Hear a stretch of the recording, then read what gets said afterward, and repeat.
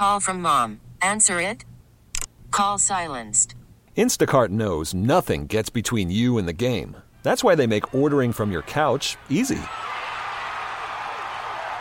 Stock up today and get all your groceries for the week delivered in as fast as 30 minutes without missing a minute of the game. You have 47 new voicemails. Download the app to get free delivery on your first 3 orders while supplies last. Minimum $10 per order. Additional terms apply. Baseball is in full swing. NBA playoffs are heating up, and your NFL team is gearing up for training camp. Listen to the latest on the teams you love here on the Odyssey app. The biggest sports radio stations in the country, providing unrivaled local coverage of their teams, all in one place. Exclusive interviews with players, coaches, and team executives, streaming live and always available on demand. Stay in the know with your favorite teams right here on the Odyssey app. It's 9:30 in 716. I'm Susan Rose. And I'm Brian Mazurowski. Outside right now, a few clouds. It's a little cool. 63 degrees this morning, which won't be for long. Might not have expected because we'll be near 90 later on this afternoon. Here's what's happening. Kaleida healthcare workers, represented by CWA and 1199 SEIU, elected to not extend their union contracts at the beginning of this month after a number of extensions. Does that mean Western New York is in danger of another nurses' strike? WBEN's Tom Puckett is taking a look. Former Buffalo General Hospital President Larry Zielinski does not believe nurses represented by CWA will strike against Kaleida Health. You've got a whole new management team at Kaleida that certainly wants to get their new regime off to a positive start. And the number one thing on their agenda is a peaceful settlement. Zielinski believes the two sides are negotiating the same issues that led to the strike by Mercy Hospital nurses against Catholic health system, pay, benefits, and staffing ratios. A contract extension between CWA and Kaleida expired over the weekend but was not renewed. My reading of it is that both parties are really interested in coming to a settlement and don't want to extend this. I think that's the reason why there's not an extension, because they don't want to kick the can any further down the road with the end of the year approaching and 2023 budgets on the horizon. I mean, they've got to get this settled. Zielinski says a strike against Kaleida could be suicidal. Find out why online. Tom Puckett, WBEN.com News. All right, Tom, thank you. We'll be examining this a little bit more in-depth live interviews on this exact topic coming up later on this morning. Meanwhile, House Speaker Nancy Pelosi in Taiwan. Pelosi defended her trip, writing, "In the face of the Chinese Communist Party's accelerating aggression, our congressional delegation's visit should be seen as an unequivocal statement that America stands with Taiwan." We have built a thriving partnership grounded in our shared values of self-government and self-determination. At the White House, spokesman John Kirby urged China not to turn the visit into a crisis. We've been very clear that nothing has changed about our one China policy. We said we do not support Taiwan independence. And there you have a little bit of Nancy Pelosi's visit. Andrew Dimbert reporting from Washington. Back at home, Buffalo police say a man's recovering after being shot last night around 8 p.m. near Bailey and Davidson. The man was taken to ECMC. Anyone with information is asked to contact Buffalo police. The suspect accused in the deadly July 4th shooting outside of Chicago due in court today. Robert Cremo III will be arraigned today for his alleged role in the July 4th parade shooting in Highland Park, Illinois. The 21-year-old's court appearance, which was supposed to be last week, had been postponed after a grand jury indicted him on 117 counts, including first-degree murder. Police say Cremo fired several full 30-round magazines. Officers recovered a total of 83 bent shell casings at the scene. 7 people were killed, dozens wounded, including an 8-year-old boy who was paralyzed. Daria Albinger, ABC News. The Great Northern Grain Elevator still stands with a gaping hole as a judge prepares to hear an appeal on whether or not it should be torn down. WBEN's Brayton Wilson was down on the waterfront asking people to take a look. Efforts continue towards trying to save the historic Great Northern Grain Elevator from emergency demolition at the hands of its owner, Archer Daniels Midland, in Buffalo's Old First Ward. Over the last several months, since the north wall of the building suffered extensive structural damage due to a windstorm, a number of preservationists and other government officials have expressed the hopes that the 1897 structure will be restored and potentially transformed like other historic structures in the city of Buffalo.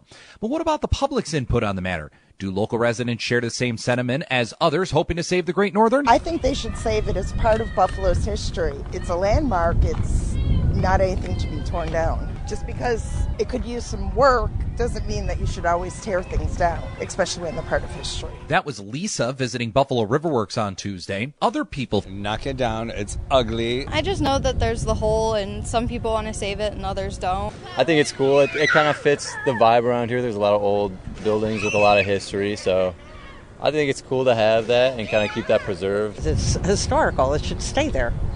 Just remodel it. Can't be that hard. So what do some people envision for the future of the Great Northern for those that feel it should be saved? Cole is a worker at Riverworks and sees an endless amount of possibilities for the structure. You look at Riverworks and they've done a whole bunch of cool stuff over here, like turning these old buildings into cool different attractions that everybody likes to come and enjoy. So I'm sure there's a lot of opportunity to do something with it. I mean, there's plenty of space to do all kinds of cool stuff, just like Riverworks has done. More public opinion on the Great Northern Grain Elevator is available for you online. Brayton Wilson, WBEN.com News. All right, Brayton, thank you. That's where you can vote on our web poll. What are you thinking about that Great Northern Grain Elevator? Slow down, knock it down, or figure out a plan first? Right now, the majority of you say, what's it doing still standing there? Knock it down already. You can vote online over at WBEN.com. It's brought to you by Relax Honda. State police step into a farm dispute in Niagara County. The owner of Ashes Farm Sanctuary in Newfane was arrested Tuesday for stealing 2 of her neighbor's cows after the animals had wandered onto her property and she refused to give them back. Troopers went out with a warrant to not only get the cows from the property at the sanctuary, but to also make a criminal arrest of grand larceny third. State Police Trooper James O'Callahan says the cattle have been returned to the owner. 59-year-old Tracy Murphy has been charged with grand larceny and released. Wow. What a dispute happening in cow country. Well, some UB alumni a bit richer this morning. I mean, more than a bit for some. After winning the basketball tournament on ESPN last night, the Blue Collar U team playing in the championship game featured past UB men's basketball players vying for a $1 million prize. They won at an 89-67 win last night. Once the pot is split, players get anywhere from about $15,000 to $100,000, depending on their roles on the team. They've pledged to donate a portion of that to Coaching Love. That's a charity that benefits foster children. Great story. UB men winning another title, although not officially UB this time, but keeping the roots. All UB alumni kind of using the moniker they got under former coach Nate Oates, who was in attendance to watch his old team That's cool do well. Too. And there is something about, these smaller tournaments that they run where you have teams that are friends. They want to be together. They're together for a reason, and it's pretty cool to see. So congratulations to the UB alums who won a cool $1 million last night. The NFL has suspended Miami Dolphins owner Stephen Ross, and the team will lose 2 future draft picks after a league investigation into tampering allegations. An independent investigation finding Ross violated the league's anti-tampering policy by trying to lure former Saints head coach Sean Payton and quarterback Tom Brady while he was with the Patriots and then the Buccaneers. The investigation stemming from a racial discrimination lawsuit from former Miami head coach Brian Flores, who also claimed that Ross offered him $100,000 to tank games to improve their draft position. The NFL finding no evidence the team intentionally lost games, but for tampering, Ross will now be suspended through mid-October and is ordered to pay a $1.5 million fine. All right. Well, the Dolphins will have to forfeit a first-round pick in the 2023 draft and a third-round pick in 2024. Ooh, how about that? Yeah. All right, Dolphins. And iconic baseball play-by-play announcer Vin Scully has passed away. Fastball is hit to left field. Nobody did it like Vin Scully. He started with the Brooklyn Dodgers in 1950. He documented legends of the game, including Jackie Robinson and Sandy Koufax. In 1965, calling Koufax's perfect game against the Chicago Cubs. Sandy into his windup. Here's the pitch. Swung on and missed. A perfect game. He retired in 2016. It's time for Dodger baseball. Vin Scully died at his home here in L.A. He was 94. Alex Stone, ABC News, Los Angeles. One of those all-time iconic baseball voices, 6 decades with the Dodgers, spanning generations. So, and I don't even like baseball, and I know who Vin Scully is. Everyone knows exactly. He is who an Vin American Scully icon. is. Your exclusive WBEN 7 weather forecast. It'll be mostly sunny and hot today with temperatures in the upper 80s this afternoon. Warm and muggy tonight. Overnight lows in the 70s. Scattered showers and thunder showers on Thursday with temperatures in the mid 80s. Low 80s on Friday with some scattered showers through early afternoon.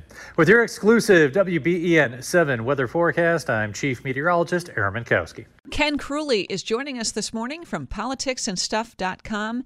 Hey, Ken, it's always great to hear from you. I want to talk about President Biden's approval rating. It is the lowest for any president in modern history at 38% nationally, coming at a time when we're either in or entering a recession. And even here in the state of New York, a Siena poll yesterday that came out, 47% of New Yorkers approve of the job that Biden is doing as president. How do you look at that? Well, he certainly had, the president has had some tough times with the polls. I think it probably would have been helpful if they were communicating some things a little bit better, because they have had some success. They got through the funding at early COVID issues that provided a lot of relief for businesses and individuals. They were able to do things with infrastructure, and more recently, the things the legislation coming together for climate change and some tax reform. So there's some wins, but they haven't been communicated as well as they could, and I think that is a problem that they're going to have to figure out. You touched on it there, haven't been communicated as well as they could. You have some legislative wins. I mean, last week was a pretty good week for the administration with, being able to do something in Washington, but does any of it matter? I mean, are people, when they think about that seat, when they think about the direction of the country, are they paying attention to the kind of things that you just mentioned, or is it more of a feeling that you get when watching the president? Well, the president certainly is the focal point of the whole thing, and so there is a situation where feelings can sometimes overcome facts. I think that that's an issue that they have. Joe Biden, of course, is a totally different personality than the last president. And it's perhaps not what the public was looking at or wanting to see. He's not an aggressive person who's pushing in a strong and sometimes nasty way like the other guy did. And I think that does have an impact on the poll results. Ken, do you think Biden's going to run again? And for that matter, do you think Trump is going to run again? I think the answer from my personal point of view, and I obviously have no inside information, is that no, neither one of them will run again. Biden will probably, after the midterm, decide that he will finish out his term. I think Trump, on the other hand, has accumulation of political and legal problems, and it's obvious now that support is diminishing. So I think at the end of the day, neither one of them will be on the ballot in November of 2024. Is maybe the biggest, indicator of that you believe neither of them will run again, kind of focusing on the president here, but it might apply to Trump as well, that we're already talking about it, and it's not even halfway through the term or to that next election. It's been a long 2 years, and if we're talking about it now, after another 2 years, how long is that going to feel?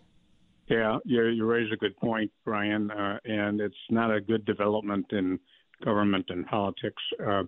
When John Kennedy ran for president, he announced his candidacy in January of 1960, and the first primaries were only weeks away. Now, obviously, they were organizing things before that, but the campaign really didn't get rolling until actually the election year. This nonstop presidential campaigning stuff is not a good development because there's some things that need to be taken care of governmentally, and the politics gets in the way. When should we expect those decisions from Biden and Trump to be announced? That they are running or aren't running. Well, I would think that Biden will certainly hold off on any decision until after the midterms. With Trump, it's not that he's not going to run. It seems obvious that he's going to announce, and he's chomping at the bit to do it. So he may announce any day now. But the question with him is not so much in the announcing, but that Republicans, little by little, I'm talking about elected officials or former officials who want to run for president, little by little, they're positioning themselves to run for that seat, regardless of what Trump does and regardless of what they've said about it. So I think Trump will technically be running, but as far as getting on the ballot in November of 2024, that would be where I would have the doubt. Want to shift focus a little bit. I know you've written recently about the race in the new 23rd Congressional District here in New York. Carl Palladino, Nick Langworthy, both vying for the Republican nomination in that special primary coming up very soon here this month. All right, Ken, how are you reading this race right now? The deluge of advertising and getting the name out there with lawn signs from Carl Palladino doesn't quite appear to be matched by Nick Langworthy at this point. Yeah, that would be my impression. I think that at this point, and this is just a casual observation and anecdotal information, but I think that Palladino is in the driver's seat at the moment. He certainly has a lot more money to spend or available if he needs it than Langworthy would have. But the other part of it is that there's going to be a very low turnout, probably in the 10 to 15% range. And the folks most likely to turn out in that Republican primary are going to be the people who would associated or support the MAGA movement, the Trump movement.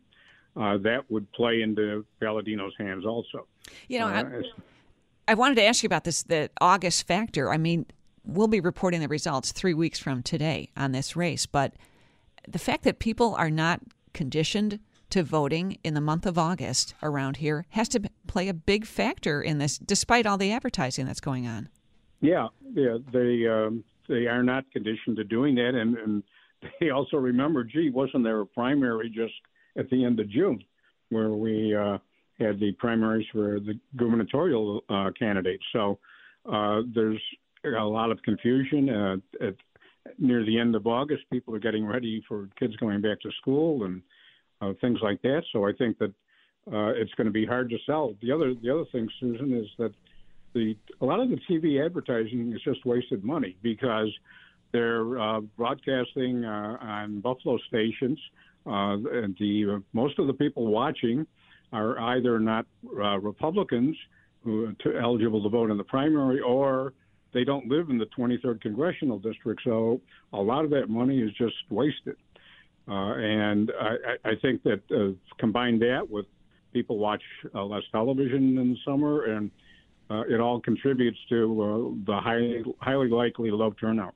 We're speaking with political analyst Ken Kruly on WBEN Buffalo, focusing in on the NY-23 race between Republicans Carl Palladino, Nick Langworthy. Ken, for better or worse, Carl Palladino does have a lot of name recognition. One way or another, his name has been in the news kind of at a steady drip over the past decade, really, all across Western New York. Is Nick Langworthy overestimating the name recognition he has? He is the state Republican Party chair, but in this region, I mean, who can tell you who at any given moment is the party chair in a county, a state, or anywhere else? Yeah, it doesn't really play well as running as a party chair. In my long history of participating and observing political activity around here, no party leader has who hadn't already held public offices ever run for public office. It doesn't sell because you're right. It does not. It's not the type of job that people pay attention to. It's inside baseball stuff, and so that makes it more difficult for Langworthy, no matter how effective a campaign organization he might try to put together. Ken, it's always great to talk with you. Thanks so much. Thank you. Ken Kruly joining us this morning from politicsandstuff.com. That's 9:30 in 716. We're back tomorrow with another edition from the studios of WBEN Buffalo. Baseball is in full swing. NBA playoffs are heating up, and your NFL team is gearing up for training camp. Listen to the latest on the teams you love here on the Odyssey app. The biggest sports radio stations in the country, providing unrivaled local coverage of their teams, all in one place. Exclusive interviews with players, coaches, and team executives, streaming live and always available on demand. Stay in the know with your favorite teams right here on the Odyssey app.